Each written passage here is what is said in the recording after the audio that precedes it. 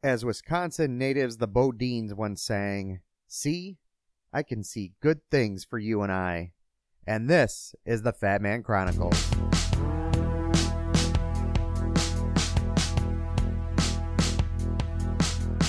I was not hiding. I was unsure. And I was really right there. You, hey man, you got me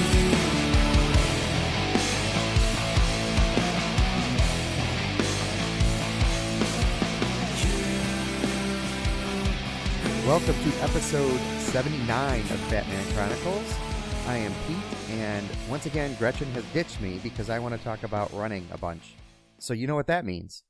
I invite Rob back to the show. Rob, how are you? I am fantastic. Thank you so much for having me back on. Apparently it wasn't enough controversy last time, so we got to do it again. Right? Well, I mean, Megan said you were a little bit easy on me, but that's number okay. one, you don't diss on the host, right? I'm more than fine with being called out, but yeah, I figured you and I did the race and preview. It was only appropriate that we now do the race recap, and we'll just start out with the spoiler alert. I did finish the 50K, so first ultra marathon is under the belt, but a lot led up to that and through the race, so thought you and I could chat, and I would start to tell the story, and I know you always come up with great questions, so that's where I don't know so much about that, but I do want to say congratulations, and I can't wait for you to edit and insert the fanfare, the clapping, and the cheering right there later on. Right. So if you're not hearing that, you're just hearing the first time this is, so re-download it 5, 6, 10, 12 more times, and it'll eventually get there. At least that many. So that would really help the numbers, although I'm not sure what I would do with that, but anyway, so I'm going to kind of give a start from the beginning kind of for the weekend, and figure we'll go from there and interrupt anytime you've got some questions.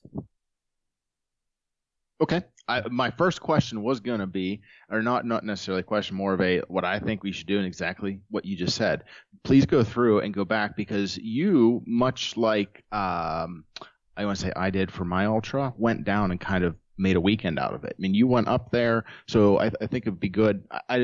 I don't know what all you put on social media, because I wasn't out there necessarily looking at it all, every single post, and I have my notifications turned off. I'm sorry, but I did notice. I mean, I know you and I talk offline, so I know kind of what you did, when you went, where you went, what through the days. But I think it really made for a better, I want to say, event, a whole weekend, and I think you do need to share all that with everyone. So when did you start your entire journey?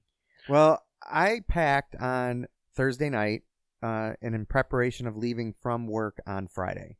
So, while I was packing, I wanted to make sure I had everything with me, obviously, which includes big time, the stuff to enter. What am I looking for? Nutrition, and having the backpack with me, or nutrition. What do you call that thing? A vest, some sort of a vest. It's an Ultimate Direction vest, which was what Gretchen got me a little while ago based on your recommendation. So, Gotta give props. The only reason I even made that recommendation, Karen. Oh, so, right. So it all, you gotta give credit where credit is due, and that backtracks to her. Yeah, and Karen was a huge inspiration as I was going through this race too. So it's appropriate that we mention her. So that night, Thursday night, I start to pack, and I wanted to make sure that I had the Morton drink mix with me, because I knew that was going to be my main source of nutrition. And we talked about that a little bit last show. I had 3 packets of the 320 calorie drink mix with me. I knew that I wanted to put 2 right away into bottles, and then have that third one available. I made sure that I had a couple of gels with me, and some salt tabs, because you're going to be burning a lot of, through a lot of electrolytes while out there. So I made sure I had that. Now, besides the two questions, I'll interject. Some people would want to know any specific flavor on that. I don't know if they come in flavors or not, and or No. any brand preferences on your salt and or gels. So the gels were Morton also, and Morton does not have flavors. It's actually kind of one of their things right now. It's just it doesn't taste like a lot. It just kind of tastes a little sweet, just a little bit. It's actually not overly sweet, at least to me, and I can handle it. On the salt tabs, I think that just says salt tabs on it, so I don't really have a brand on those. Although you've told me that you're a fan of the things that Vinny Tortorich has put out there, and I do have that on my list of the next time I'm short on electrolytes that I'm going to try his tabs, because I think it would be interesting, because I know that a lot of people have good things to say about those. Vinny, you can send me a check anytime if you get any orders off of that. So I packed up that stuff, and I took no other food. So I had, well, not true. I did take some watermelon with me, anticipating that maybe after the race I would want some, and put it all of that into a cooler.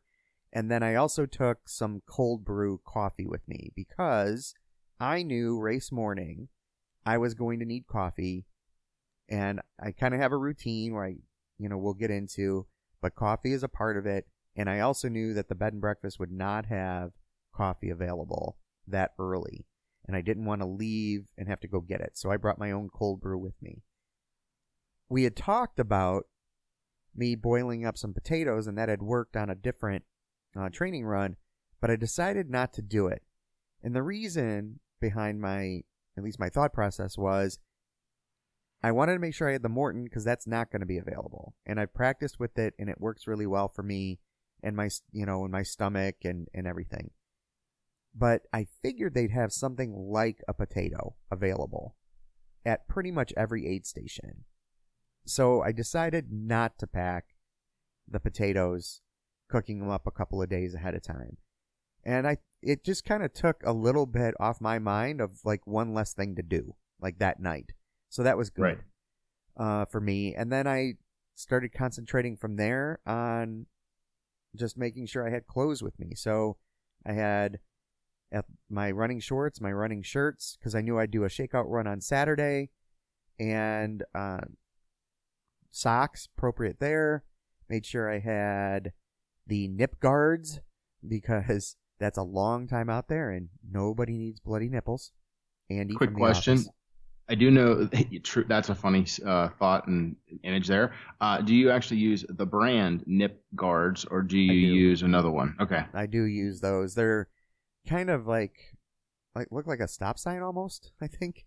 And they kind of do protrude a little bit. They're not like bandages that are pretty flat against the surface. So it can look funny at times, but I don't really care, because I'm not trying to impress anyone out there. I just want to make sure that I don't get chafing on my nipples, because that hurts. I ask and interject, and we'll go back to your story, and that is I use the brand Nip Ease. They're basically look like same thing, like about the size of a dime, maybe a nickel, just little adhesive stickers, if you will. Yeah, I had a brother-in-law that had the Nip Guards, I think is the brand, and they almost had like a little bit of foam behind them, and they, like you said, they stick out like the height of like 3/4. These ones, you basically just squish everything flat. And I've never had one fail in the 6+ years that I've been using them. Yeah, so funny about that, right? So you recommended those, and I did buy them and try them, and they failed every time I tried. So what? Yeah, they've fallen off. You know you don't put time. Body Glide on then them. You just stick them on. Yeah. Put them on, stick them on. Yep. All right, whatever. Yep. It comes off every single time. So I've got almost like a full thing. I should just send them to you. Wait till October. I'll get them from you in person. There you go.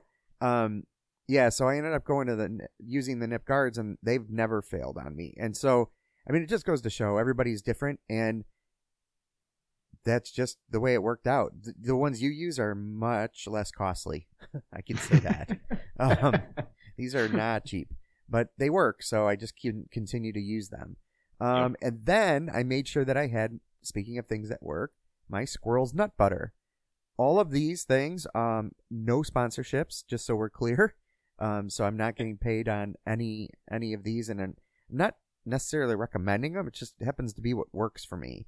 But And for my reference, because I'm giggling, because I'm pretty sure it is, you are talking about something that is equivalent to Body Glide. It is. Not it's something that you're going to ingest. Correct.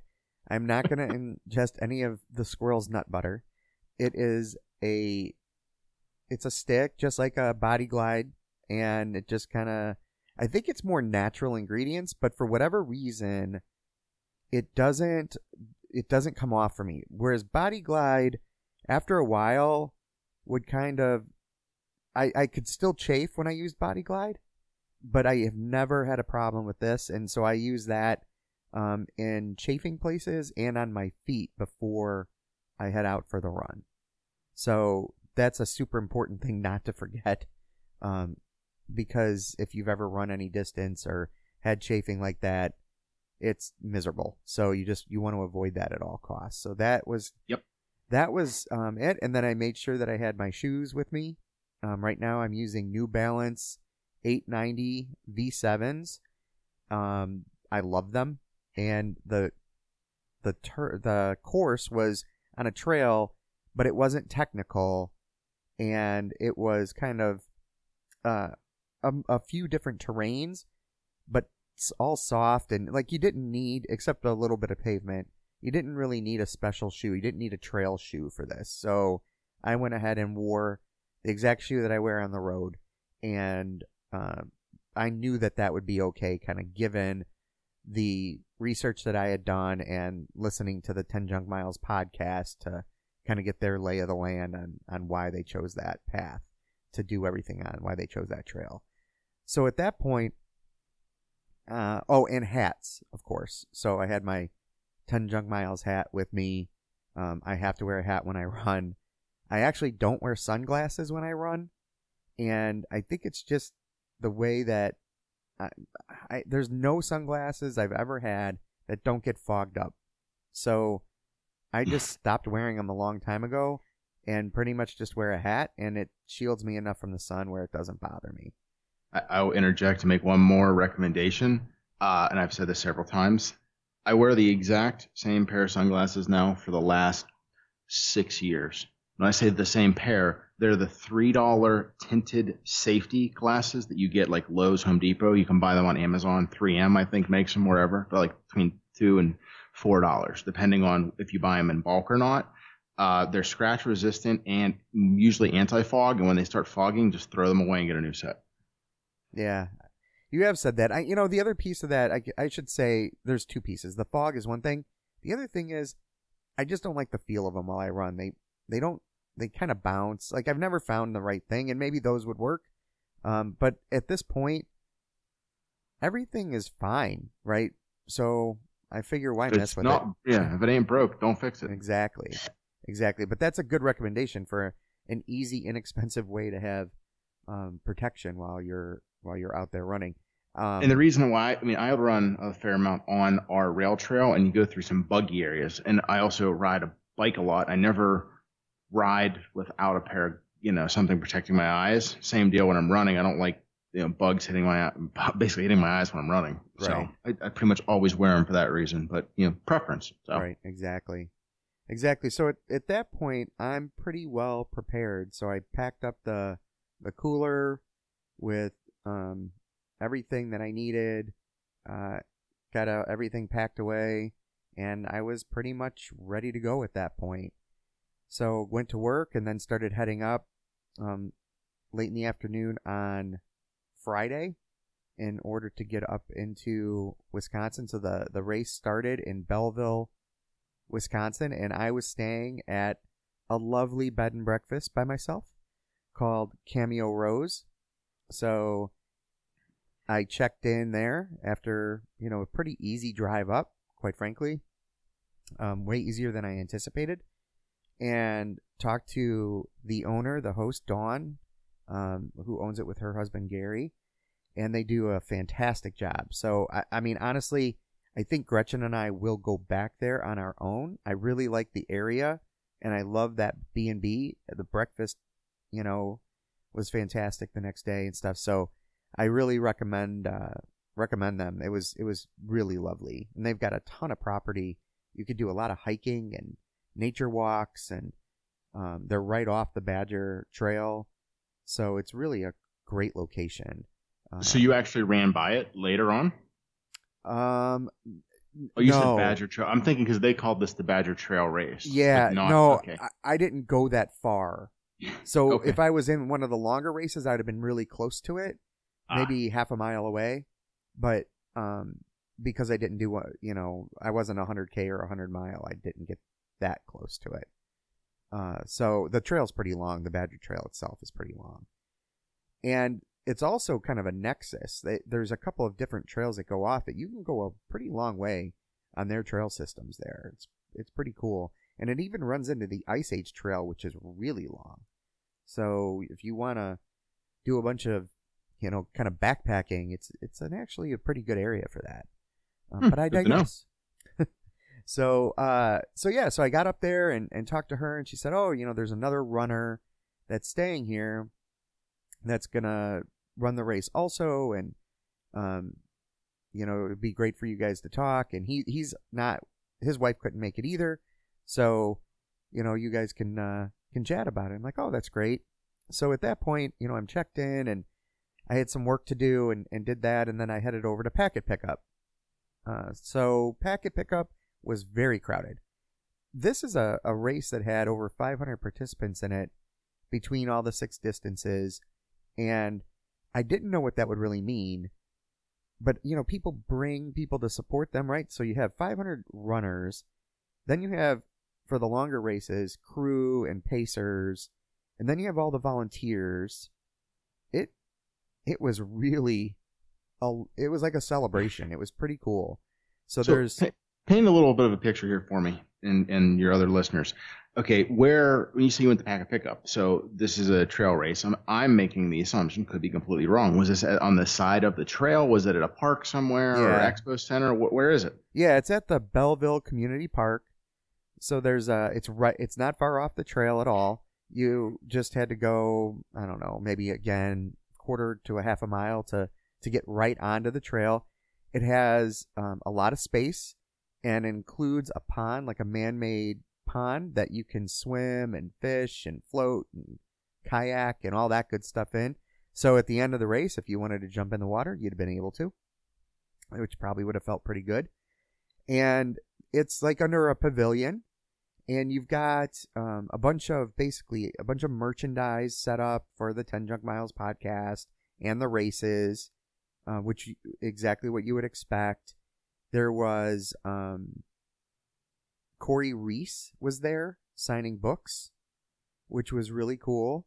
Corey Reese is an ultramarathoner who has written a couple of different books that I would highly recommend. They're really motivational, really well written. And him and his wife were running the 100-miler, and it was her idea. Quick aside, actually. So I knew he would be there because of listening to the 10 Junk Miles podcast. They talked to Corey's wife, Melanie, and she wanted to do the race and basically told Corey he was going to do it with her. Surprise! He was coming off running Vol State. So for anybody that doesn't know, Vol State is a 314-mile jaunt through the hills and mountains of Tennessee. So it is a 8-day. He did it in 8 days, 6 hours. And there's 2 different ways you can do that race. You can do it crewed or screwed. Crewed is when you have people helping you, right? And kind of being in a van or whatever and coming along and helping you through things. Screwed is you got to figure it out on your own. And he did. So, not that he didn't run with some people, he did, but they were on their own. And so 8 days, 6 hours, and 314 miles later, and then the next week, you're hitting the trail with your wife for 100-milers. So that's the kind of guy. That's the kind of guy he is, though. So I'm pretty sure. I forgive me now, jumping off and going into the past.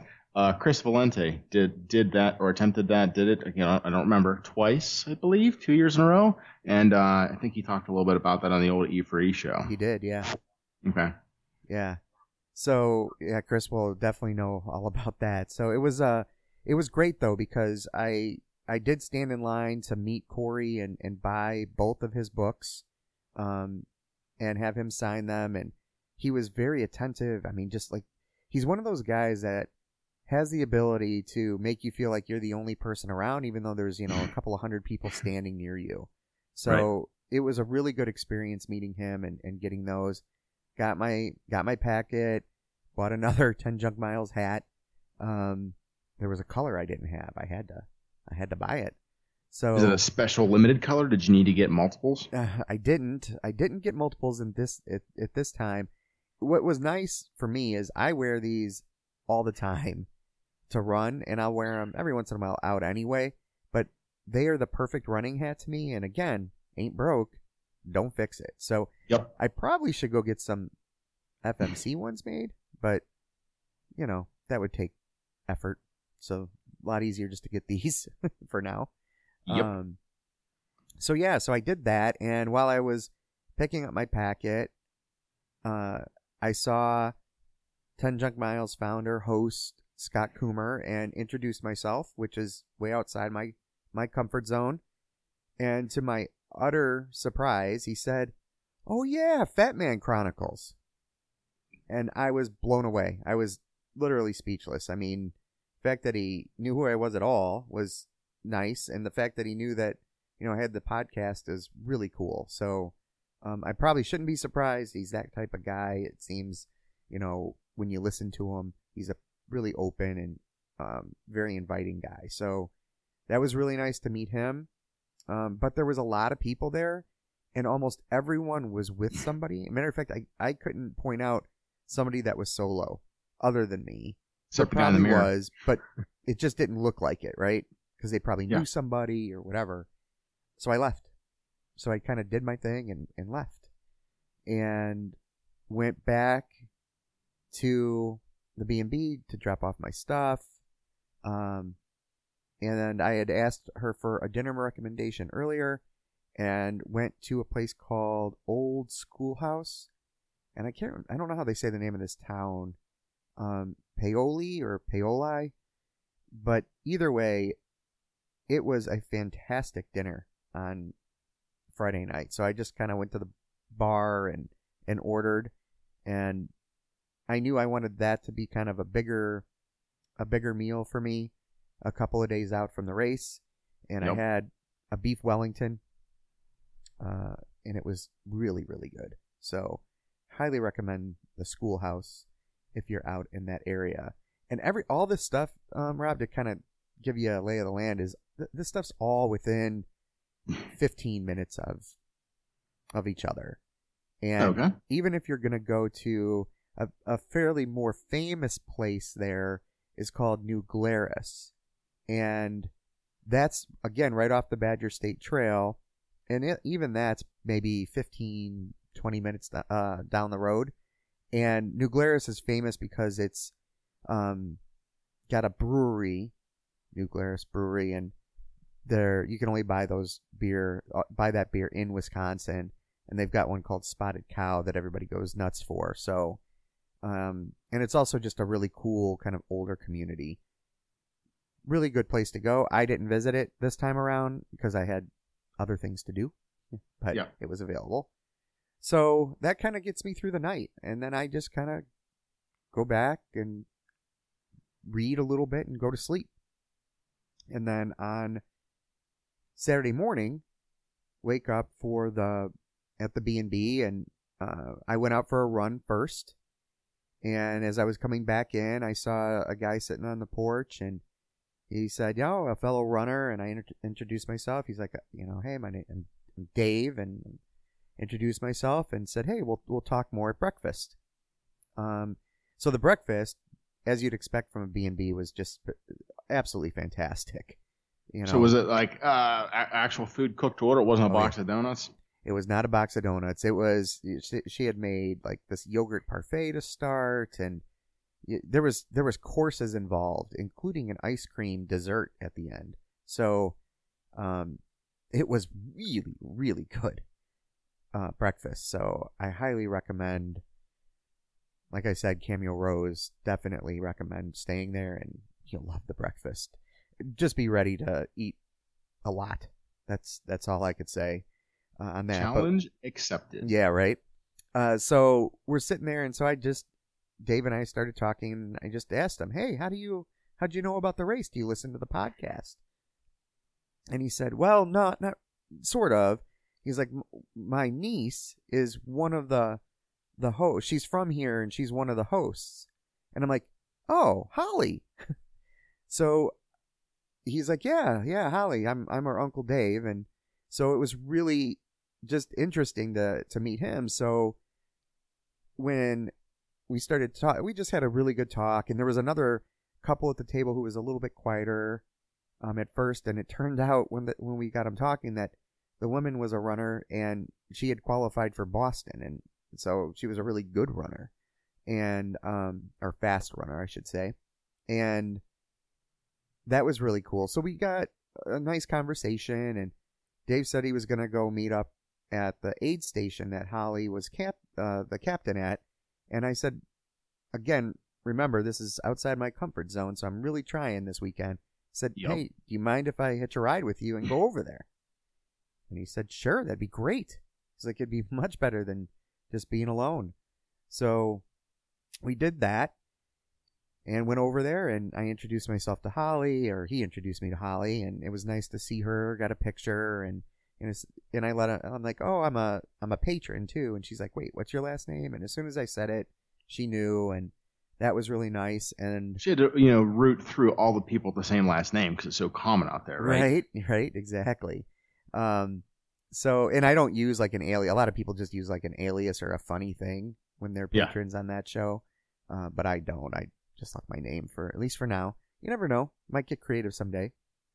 So we're standing there, and I kind of soaking it in and meeting some other relatives of theirs and cheering on runners coming through, and it was really busy like at that point. So at that point we're at what would be the 9-mile mark of the race that I ran. So all the races started from that Bellevue Community Park except the 100-miler started in Illinois, and it had to, I think, Orangeville, because of the nature of it being an outback and out again to finish where everybody else did. So wait, no, real quick. They were the one who did out, back, and out, or were multiple race distances just theirs? Okay. Yeah, everybody else was just out and back. Got it. So that's how we were. So at that point, we're at a nexus, right? So we're 9 miles, 33. So let's just call it 24 miles in for the 100-miler, right? Yep. And we're at 9 miles in for the 100K. And they had started, or if the 100K was coming back, right? Depending if they were super fast, I guess it may have. No, that couldn't have been. Possibly. Gosh, I guess it could have been. But the point being that there was a lot of runners coming through, which was awesome to see. And also standing there was a guy named Dusty Olson. And Dusty Olson may not be a household name, but if you're an ultra runner fan, or if you're a fan of the book like Born to Run, Dusty is mentioned in that multiple times because he's fast. He has had a heck of an ultra running career, and ran with the likes of Scott Jurek for years, and Dusty was a skiing prodigy when he was young, and he was really good at that. So it was interesting to be able to meet him, and I've read about him, heard him on shows, heard him interviewed on 10 Junk Miles and such, and read about him, and it was great to get to meet him. And we were just kind of standing around talking for a good hour plus, and got to see him do his first shot of Malort, and I took a video of that and posted it. Malort is a Chicago liquor that, it's not the tastiest thing in the world. It's a little wicked. And while we were standing there too, another legend of the ultra running world named Tom Green came by, and Tom Green is special in many ways, but in 2015 he had a brain injury and came back and started running again a couple of years later, and is doing 100-mile races by pushing like a jogging stroller. Okay. And he has like lights on it, and he has to hold on to it for balance. I was just going to ask you why was he carrying stuff, but you answered it. Continue. Yeah, so he's got like big lights across it, and to see him come through was just incredible.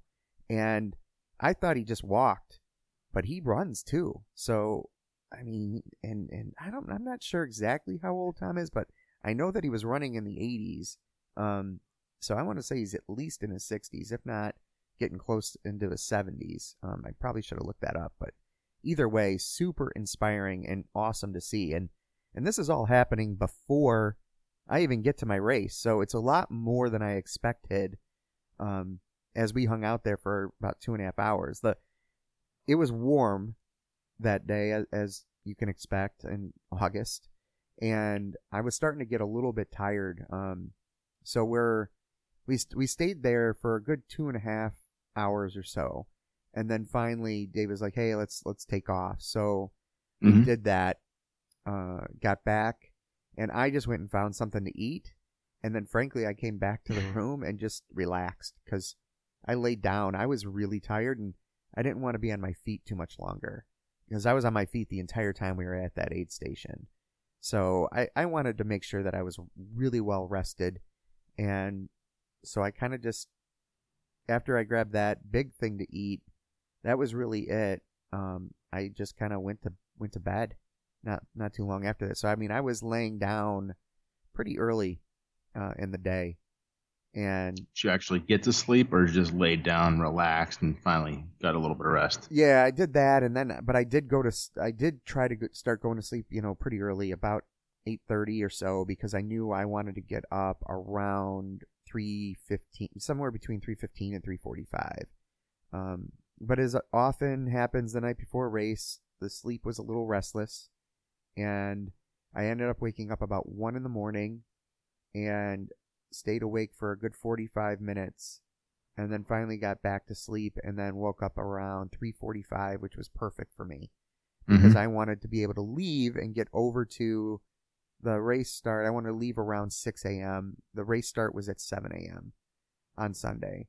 So I got up and I did my normal routine of getting everything ready, shaking up the Morton, getting my pack ready, getting water in my backpacks or in the vest bladder, drinking the copious amounts of cold brew coffee.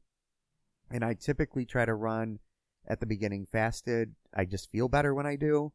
And I have tried fueling and eating before races, but it doesn't always do well for me. So on this one, I decided just to go with my fasting strategy, and it was perfect. I was out the door at exactly 6, all packed, because I had to get everything packed up, right? I couldn't check out late from the B&B. So I had everything packed and in the trunk, and I was out by right at 6 o'clock and got over to the venue, which was phenomenal. So good. Got over there, easy. Parking space was no problem. Pulled right in, and then learned that I needed a chip, which I had no idea. There was no mention of a chip at packet pickup, no mention in their handbook. So I was kind of surprised that we needed a chip because the 100K and 100-mile runners did not have one. So I'm not sure that why. You saw, or they didn't have them? No, they didn't have them. Okay. They for sure didn't have them. So I'm not exactly sure why that was, and there was no live tracking, so I don't know. I mean, it is what it is. It was just an oddity. It was no big deal. I'm going to dig a little deeper just for my curiosity on that. Were there any mats for you to cross out on the track that gave you splits? Yes, there are. So Okay. the results are up. So if you go look, you'll see splits. Okay. For them, but I just thought it was a little weird. But also, it was something I had never done before, and maybe Rob, you've had a lot more races than me, but it was almost like this, just a little bit smaller than a credit card. Couple of holes, and they gave you like garbage twist ties Okay. to kind of put through your laces and through the thing. It was pretty easy, but kind of given how inexpensive chip technology is and how easy it is to put them in bibs now, just that strip that goes on those, I was just kind of surprised by the way that was. So maybe that'll be an adjustment they do for the future. They just buy the timing mats. And I've never seen, like you're saying, the credit card ones. I've seen the back of the bib ones. I've seen the chips that go on the shoe. I've also seen what almost looks like when I say like a wristband, you get at like a concert or a bar. Yeah. But not for your wrist. They go on your shoe and get looped as well. I've seen those. I've never seen the credit card ones. Though. Yeah, me either. And so they're reusable, so you got to give them back, right? It kind of reminded me of the old days where you'd have to give back that kind of plastic round chip, that you would utilize. Usually it was like zip ties they would give you to put through, like little zip ties or something. But yeah, it was kind of strange, but good thing somebody said something, or I saw Dave actually, and he's like, hey, you got to go get a chip. And I'm like, wait, what? And so the car next to me, there was like 4 of them, and they're like, wait, what? What do we have to do? And I'm like, I guess we got to go get a chip. So I went and got one, came back, and they're like, oh, that was true? I'm like, yeah. They're like, oh, we better go. So yeah, surprise. Yeah, so they went over there, and and I just kind of stayed in the car, kind of stayed cool for as long as I could, made sure I just had everything with me, double-checked everything, and got out to the starting line. And about 6:40 or so, then they did the national anthem, and they gave some instructions. What were the instructions? Run that way, turn around when it's your turn, come back? Yeah, it was basically like, so the trail is straight, make sure you go over the blue mats, and again, the trail's straight, it's a rail trail, so, think like, what would a train do? Train would go straight. Trains don't go left. Trains don't go right. Just follow the path. So that's what. But I guess you could go off course. I don't know how, but you could. But that was like the extent of it. There wasn't a lot going on. And then we were off. Michelle Hartwig of Ornery Mule Racing. She's a race director that's got several races, several 100-milers and stuff. The Hennepin 100 being the one that I'm most familiar with personally. She sent us off on our way, and here we go. So I had a run-walk strategy that I talked about and had that on my watch. I had turned the heart rate off because I was just not sure that the watch would make it through if I had the heart rate on. And I'd rather have kind of all the other data without the heart rate for me, because that was just what I wanted. So I got going, and it was pretty crowded, and some people took off, like really took off, and I was towards the back, and didn't really bother me, and I kept that up, and I did that for about 3 miles or so, and then I caught up with a woman who was running, and she was about the same speed as me. I started out in like the 13:10 to 13:30 range per mile, which was right on exactly what I wanted to do. Okay. And when I caught up to her, I said hi, and she, we just started chatting, and then, she was going at about a 13:30 to 13:45 pace running, like taking no walk breaks. And I thought, well, I could do that. Maybe I'll run with her for a while. So we just started running together, and right around maybe just after the 3-mile mark. And a little while later, maybe another mile and a half or so, we came to the tunnel, the Stewart Tunnel, and that's what the race is named after. And it's this 1/4-mile tunnel that curves, and when you get into it, it gets much cooler. And actually, as you approach the tunnel, it's much cooler. I was surprised at like how far out that nice cool breeze, air, Yeah, it just like kind of made all the air just cooler, and I thought the tunnel, okay, maybe it's overhyped. It's not. It's really interesting to go through that tunnel, and it's even having the phone flashlight, which is really bright. I almost wished I had a headlamp just for that tunnel, to just see better. Because once you got into it, it was very dark, and when you got in the middle, you literally could not see either end of the tunnel, so there was no light at all, and that's really cool. Yeah, Fun. so that part lived up to the hype. It did. Totally lived up to the hype. And, up to that point, the trail is really nice. It was mowed because there's a lot of grass, kind of ground cover. But it was mowed, and it's either that ground cover or kind of like a little pea gravel with dirt, and well maintained, well kept up. So we got to that point, and we stuck together. So, I was really, really happy with that, really, in terms of being able to run with somebody. And she was really, really easy to talk to. Her name was Lisa, and very, very easy to talk to. So when we were running, I asked her about how she knew about the race and stuff.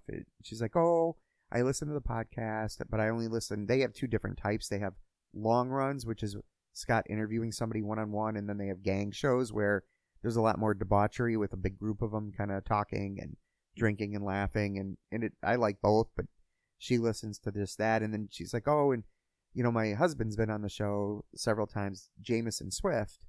And I'm like, oh, well, yeah. Oh, wait, I know exactly who you two are.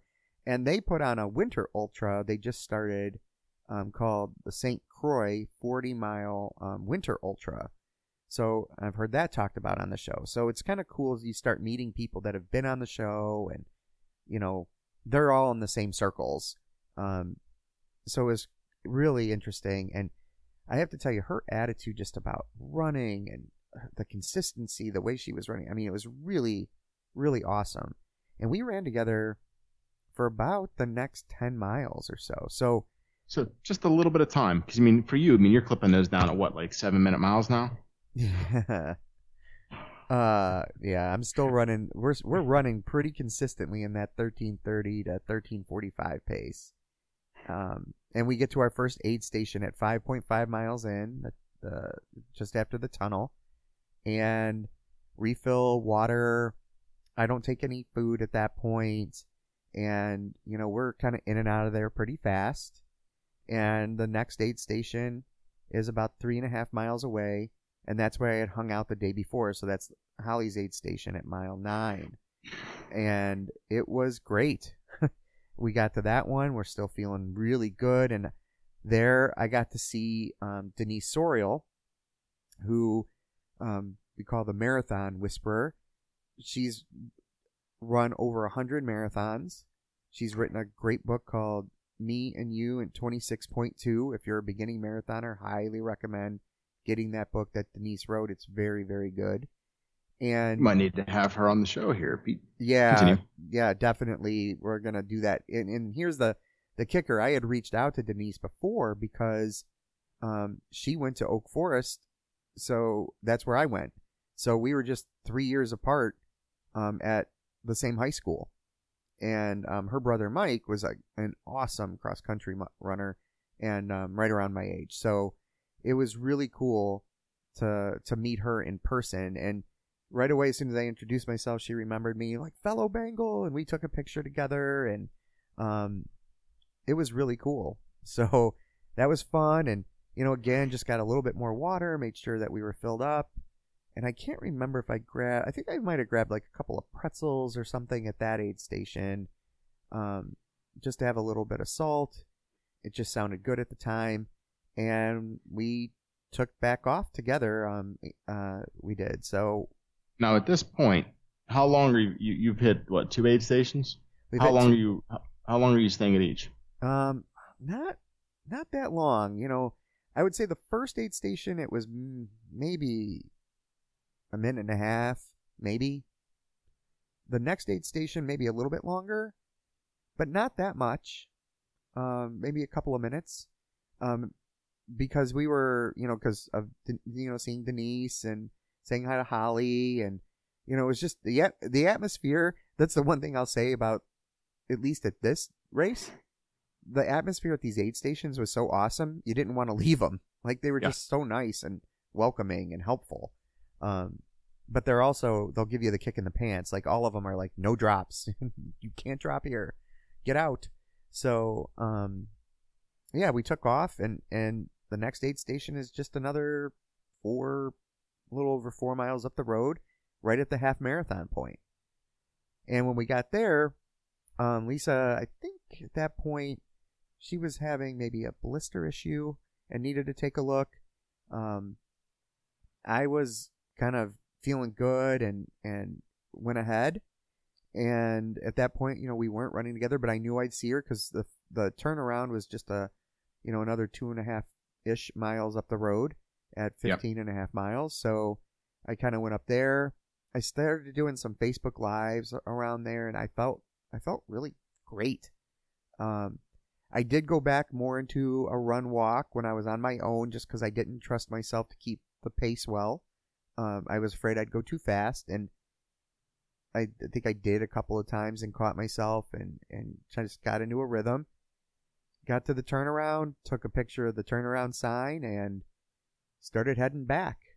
And I think at that point when I got back to that aid station, I think that they had some hash browns that sounded really good, and took some of that. That sounds really good right now. So I'm assuming halfway through an ultra that had to sound good. Yeah, it sounded really nice, and so I had that. I refilled my water, got a little bit of ice in there, and then I got one of my Mortons was gone at this point, so I went ahead and got the other one out and shook it up and got that one all prepared. So I had gone through a full one and part of another one of the Mortons, so I had about the perfect amount left to get through the rest of the race.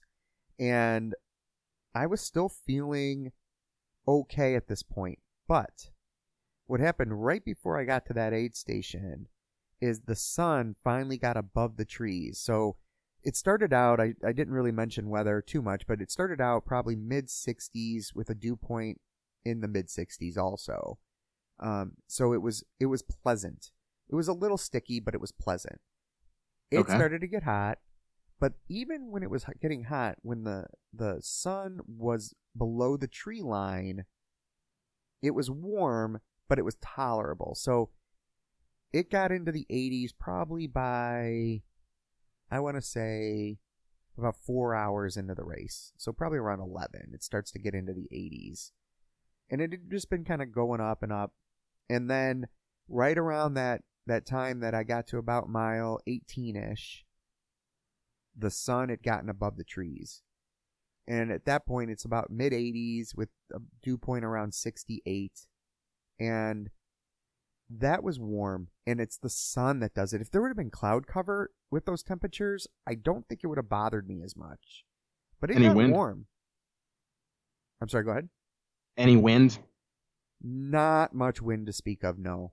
There really is not a breeze. So it was just that relentless sun. Yes. You're just getting beat down with sun. So at that point I knew I'm in for a lot of walking because I just know myself and how it kind of works. So I started doing some, run walk, but I would walk for longer stretches as needed. Started yo-yoing with a few people. I did see, some people everybody was just so friendly, right? You're high-fiving, you're encouraging, and, you're seeing 100-mile runners out there. Some 100K runners, 50-mile runners, 50K runners, and then you start seeing the marathoners and half marathoners just kind of whip by you because a little bit less distance and they're fresh and stuff. So I started to feel it, and the trudge between the aid stations became a little bit more. And when I got to now, I assume you're going to tell us a little more because you just called it the trudge between, so you're getting a little bit tired? So here's the interesting part. I felt really good. I was just really hot. And my legs were starting to feel it at probably around the 20-mile point, which is exactly what you expect, right? That's what happens in marathons too. That 18 to 22 miles is really rough in a marathon. Well, it's no different in this one.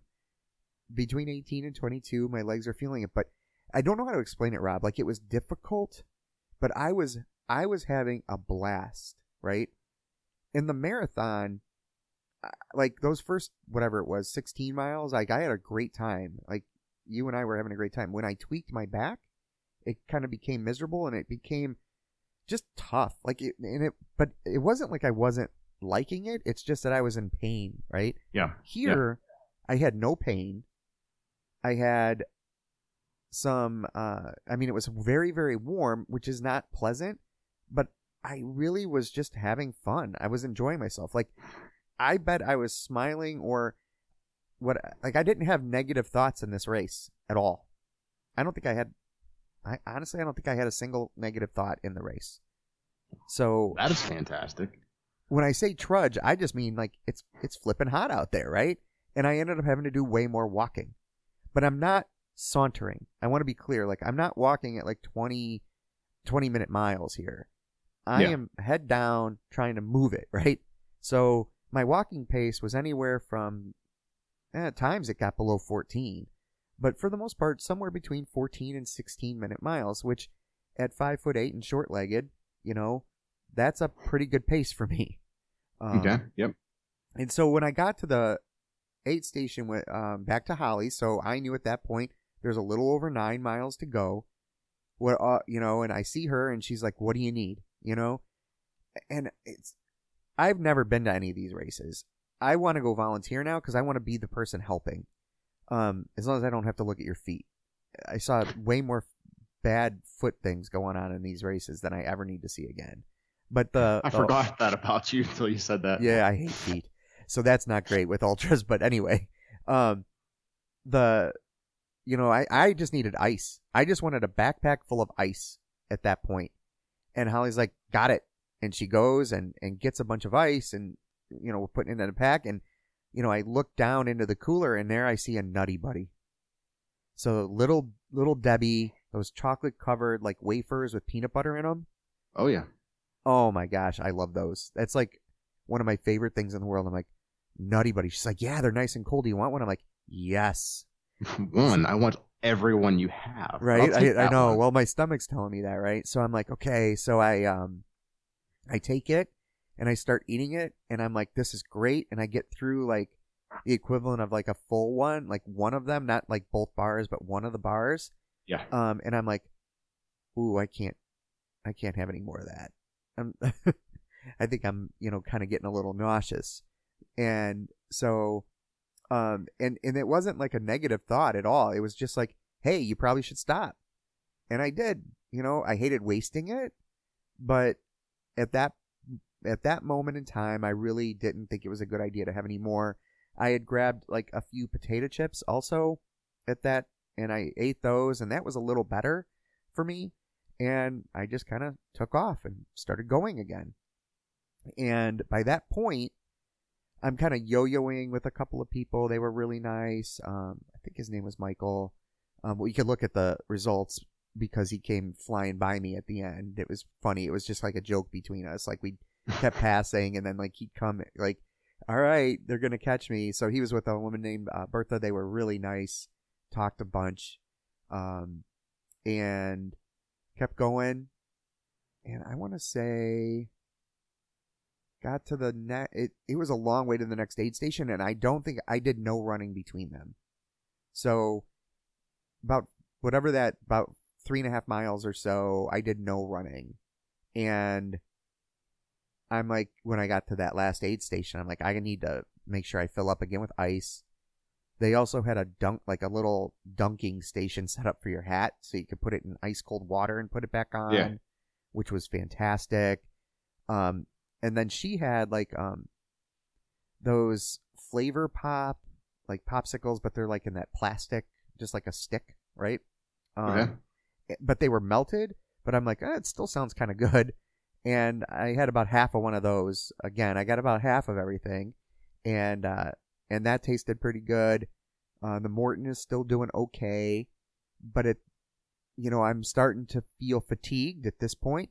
So I got about 5.5 miles to go, and I'm feeling the fatigue, no doubt. And I don't think it was a fueling issue, and I'll tell you why in a minute. Okay. I think it was just getting zapped by the sun was just relentless. I don't think it went behind a cloud. And it was just beaten down. And I'm like, okay, so what am I going to do? So I start thinking about it. I'm kind of doing some math. I'm like, look, I didn't think I'd get under 8.5 hours. If I walk this in, I'm going to be really close to that. So why stress out at that point? And just kind of do what you want to do. And that's kind of the mindset that I had. So at that point, I started taking off, and I was talking with people, and then Lisa caught up again and went by, and I'm like, I'm kind of feeling okay. I might catch up to her and see if she'll run, with me again for a little while. Mm-hmm. And I did. And it was kind of right after the tunnel again. So that, we went back through the tunnel, and actually an older gentleman had kind of sped up to catch up to me. He was doing the marathon, but he had lost his light. So he's like, hey, can I go through the tunnel with you? I'm like, yeah, absolutely. And I was talking with him, and he's done a ton of these. Like, he's never done a 50K, but he's done a ton of marathons. And, it's kind of fun, kind of cool. Get through, see her. And then I decided to start running. And it was at that point where all of a sudden, like, I had energy again. And now my legs at this point are starting to get trashed, right? I mean, they're feeling every step. But from an endurance perspective, like, I got a second wind. And I've read about this and heard about this where people say in an ultra, whether you feel bad or you feel good, don't worry, it'll pass. Yep. And it did. And all of a sudden, like, I felt like I could have run another 20 miles, like, from an energy standpoint. So I think that comes with being fat adapted for the most part. And that's why I think my fueling was just fine. You don't need to fuel every calorie back in one of these things when you're fat adapted, because your body's used to utilizing fat for energy. And that's where I was at, because I really wasn't taking in much energy in terms of Morton at that point. And it wasn't that I was getting sick or anything or feeling nauseous. It's just that I didn't feel I needed it. I felt great.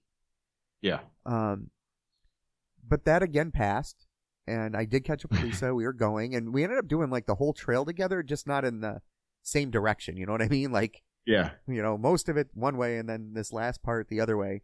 And I felt good. It got zapped a little bit, but then it came back again, and I felt good. And I'm like, hey, I think I might run for a while. And she's like, I'm kind of tapped out, but you go for it. And she's like, I want to have it in me to run it in, the last stretch after the bridge. I'm like, cool. So that's what we did. And I took off, and I was catching a couple of people ahead, including that gentleman who had gone ahead of me after the tunnel. Yeah. And then there was another person he was with who had kind of picked up her dog to come run across the line with her.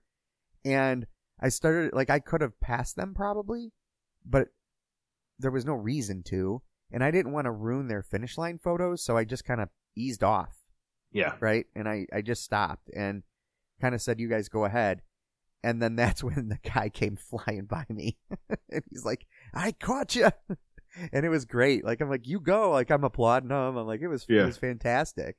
And so, cross the line, 8 hours, 12 minutes and some odd seconds later, and, felt pretty good. And after the finish line, got my medal from Scott and a hug, and, said, hey, could I grab a picture with you guys? Or I went and got a quick cup of water because there was a bunch of people finishing all at once. And so Lisa was only a couple of minutes behind me. And then right behind her was another woman that I had seen on the trail a few times, who finished at like 8:16.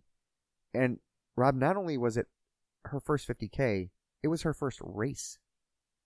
How do you go from nothing to that? She told me she started running 2 months before. I'm like, you're insane. Yeah. So, I mean, you feel, I don't know. It just makes me wonder, like, what natural abilities I lack, considering how long I've trained to get to this point. And this person just goes couch to 50K in 2 months. But, good for her.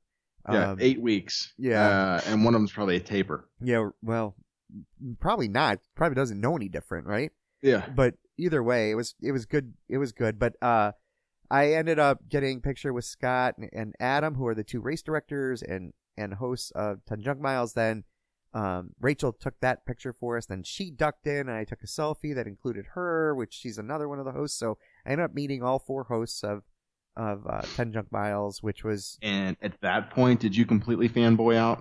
A little bit, but it was so crowded, you know, and there was so much going on. They had so much to do that I didn't have a lot of time, so it was good. I couldn't completely embarrass myself. So I think the restraining order will be minimal, so it's not too bad. But I do have proof that, you know, I met him and had some fun.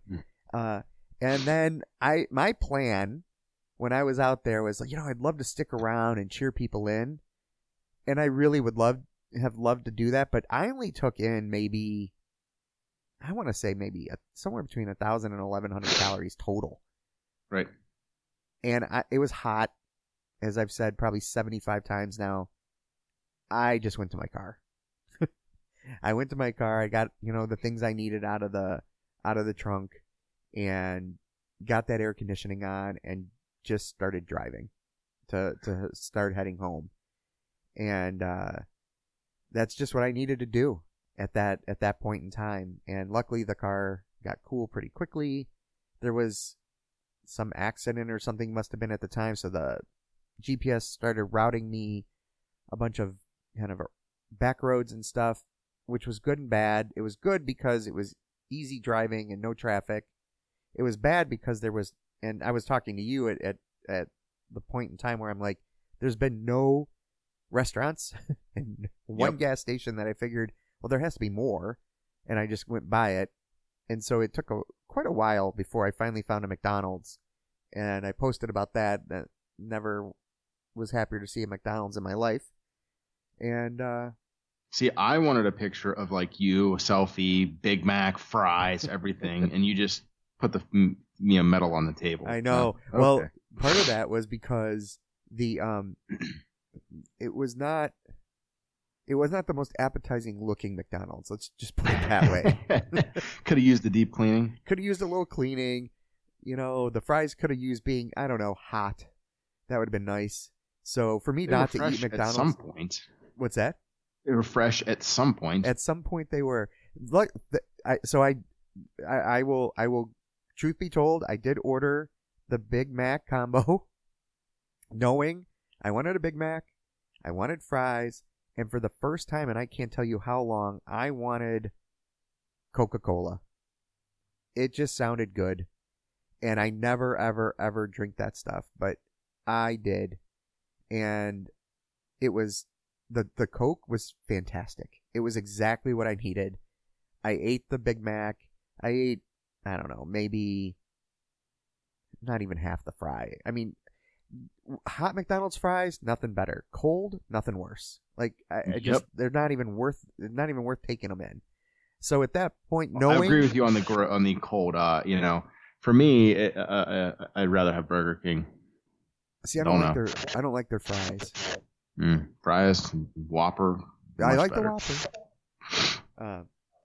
Hearing myself echo. And their milkshakes used to be where they would take the vanilla and put the chocolate syrup in. I don't know if they still do that or not. It's been a while since I've had one. Where, at McDonald's? At Burger King. Oh, at Burger King, yeah. So, I mean, there wasn't a Burger King available anyway, so. Gotcha. Yep. But when I left, I did order a medium chocolate milkshake also. And that was glorious. And then drove home, which was unbelievable.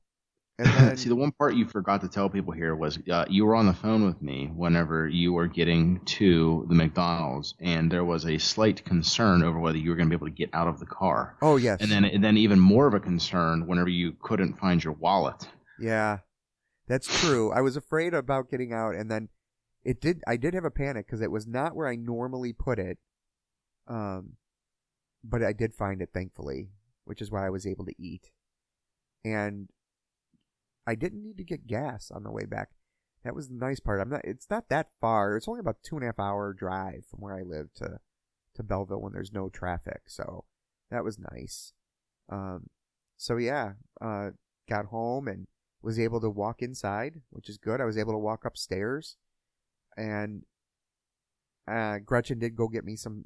I thought I would be done eating, but I was not. I was not done eating for about a day and a half.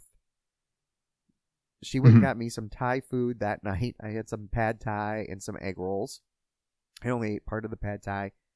The next morning, I was like, I have not woken up that hungry in forever. So Just ravenous and empty feeling. yes, I mean like desperately hungry. And so I dropped off Michaela at school, and I stopped at Dunkin' Donuts on the way back and got a cold brew and an egg and cheese on an English muffin and 2 donuts. Ate all that and said, and I texted Gretchen, like, I could have eaten 6 more donuts. Like, I was starving. So I got through that, then ended up eating the rest of the pad Thai for lunch.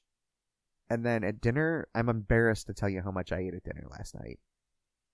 3 baby carrots.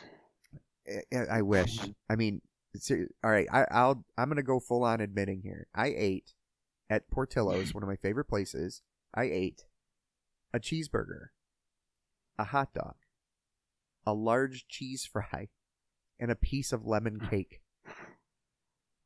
That is as many calories as I would take in normally in like a day and a half. Like it was enormous. And then we got home. I was still hungry. I ate a bowl of Frosted Flakes and some Pringles. I'm like, this is unbelievable. Now, here's the good part. I've only had coffee today, so I'm back at it. But for that day and a half, I could not get full. I just couldn't get satisfied. I was so hungry.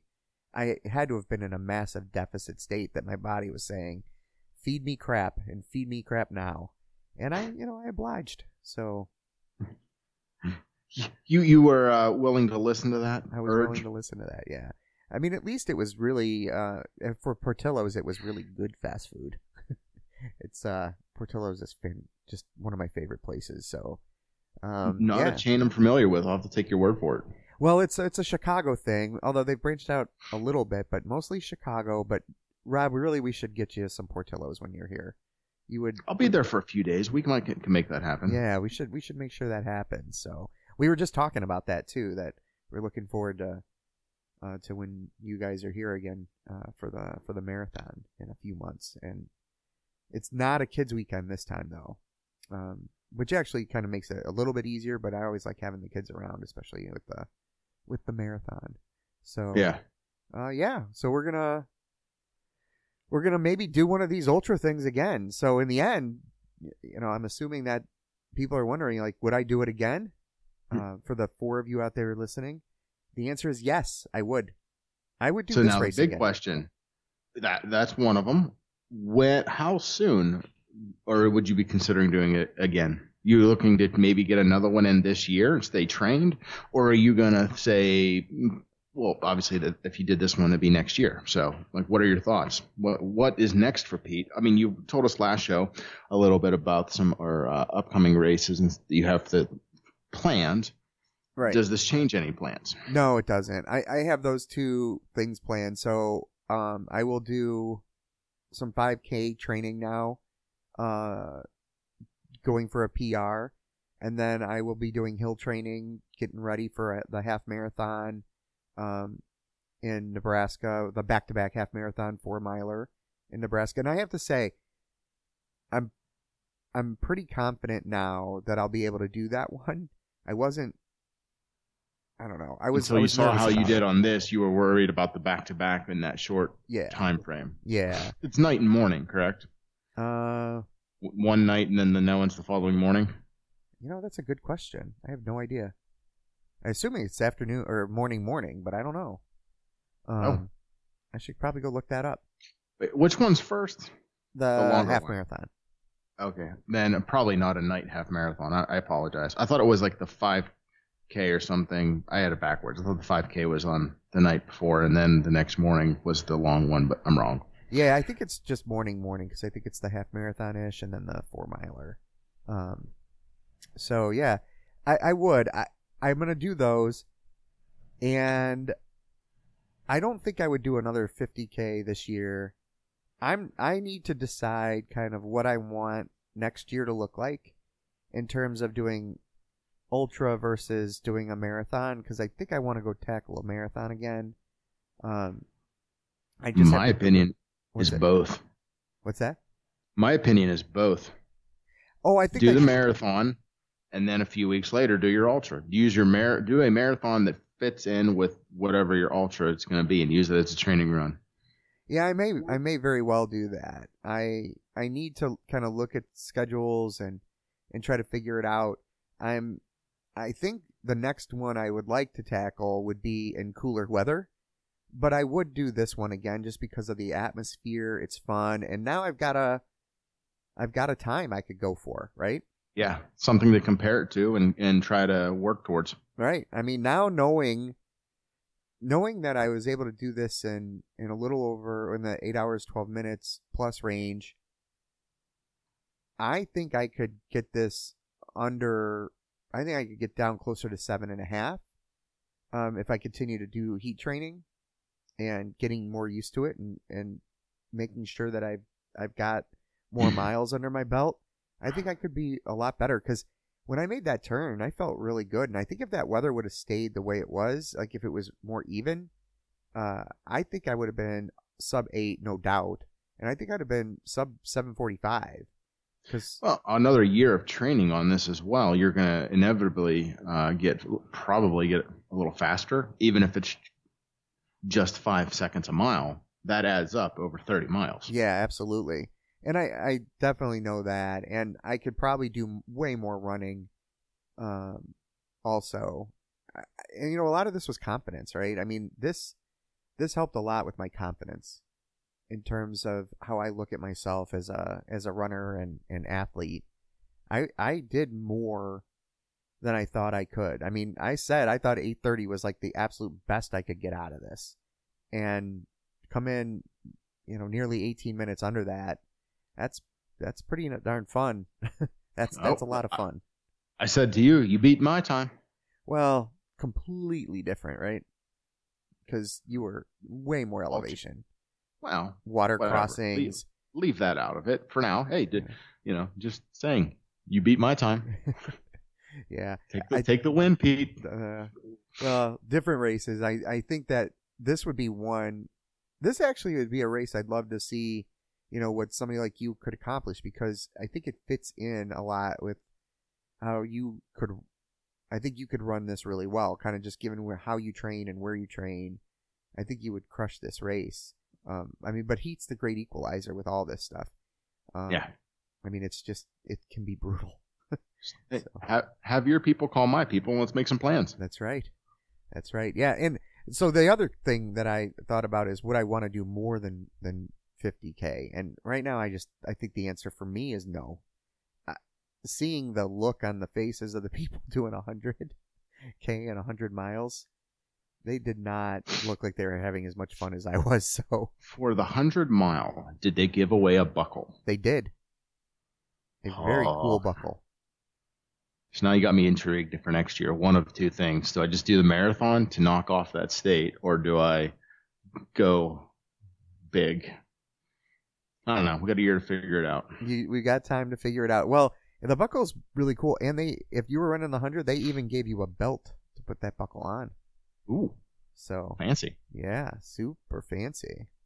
But yeah, they did a great job. So 10 Junk Miles Racing, this is their first time they've ever put on a race as race directors. They did a great job. So Scott and Adam, congrats on a great race.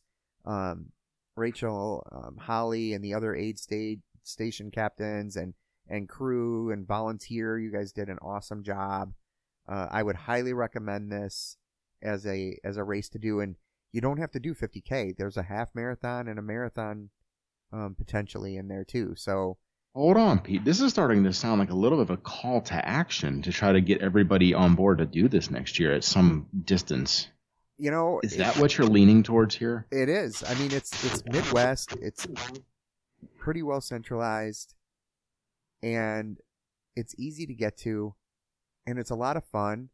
And if we can make a big meetup, some FMC listeners, E4E people, Sub 30 Club, everybody can come on out, and you can do something anywhere from a half marathon up to 100 miles. I mean, maybe, I don't know if Gretchen has emphatically stated that she's never going over 5K, but I'm Except sure for she that would come up. 8K you have her doing later this year, the 10K.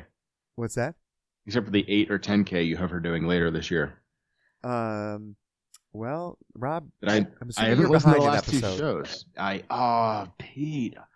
Dang. Okay. No, yeah, my wife and I listen when we drive. We haven't been on a trip, and when you drop 2 shows on a weekend, I Oh, got some stuff to listen to. yeah. So, I'm sorry to do spoiler on that, but you'll have to go listen. So anyway, I think it would be, I know she would go up there and we could plan something. So I think it would be really cool to do that. And we've got a year to plan it. So they are ready for that first weekend in August next year. I'm sure they'll start working on permits right away. Could be a lot of fun, but I would go back to do that 50K. But see, the thing for me is it's going to depend on what my other goals are on what I want to do. I'm going to lean right now towards doing the 50K again because I'd want to try to do it a little bit better. Still have fun with it, but try to do it a little bit better. But I don't want to ruin, any kind of racing I want to do, because that's the other piece of this is I'm getting the itch to race, not just do events. Like I look at these as like what I just did as an event, but the next, like the 5K I have coming up, I look at that as a race. And then the Squatchy, I look at that as an event, right? Because I'm not really going to be racing it. Right. That doesn't mean I'm not putting effort in. Don't confuse the two. I know what you're saying. I get the difference, and if anybody else doesn't, then they just need to go back and listen to some of your old shows and such, because you define it. Yep, absolutely. So we're having fun, but yeah, that's the Badger in an hour and 15-minute nutshell. So long recap here. You covered multiple days, so I think it's worth it. Yeah, absolutely. So thanks for joining me again. Any other last minute thoughts, questions, anything? No, you pretty much covered everything you've told me. Give me a little bit of detail. It was once again, this is one of those sit here, ask a few questions because it was your story to tell, and I think you told it very well. And, I've said it to you then, and everyone out there is going to throw it out on Facebook and such. But let me say it again. Congratulations, Pete. Thank you very much. It is a great accomplishment, man. You need to be very proud of that for a long time. Yeah, definitely appreciate it. And I appreciate everybody's support and all the messages and words of encouragement. And thank you to you on race day, to Kevin. You guys sent some really good, encouraging messages through, and it helped. And you and I chatted while I was out there, and then after the race. So it's appreciated. And thank you to Gretchen and my family for constantly supporting me and letting me do these crazy things. It means a lot. And the kids were sending me notes and stuff too, so it was really cool. My family overall has been super supportive, so I'll continue to do stupid stuff because they let me. That's really what it comes down to. On the way to my ultra, Ryan and I were having a discussion. If I've shared it before, I will share it again. I don't care. And we kept sitting there saying, "This is stupid. It's stupid. Why is we doing this? This is stupid." And we then made the realization that it's only stupid until you finish, and then it's epic. That's right. Epic. Beautiful. All right. Well, let's wrap it up. You've been listening to episode 79 of the Fat Man Chronicles. The music is You Got Me Wrong by Safar. Thanks to our patrons. I have the list this time, Rob. Excellent. So it's Christine, Amy, James, Linda, Rob, and Julie. Well, I could thank you personally. Thank you guys so much for all that you've done and continue to do for us. It's what helps keep this thing going. And find us on social media if you'd like. What else? Oh, yeah. Subscribe on your favorite podcast app, and please rate and review, especially on Apple Podcasts, to help others find the show. That's it. everyone get out there and be better today.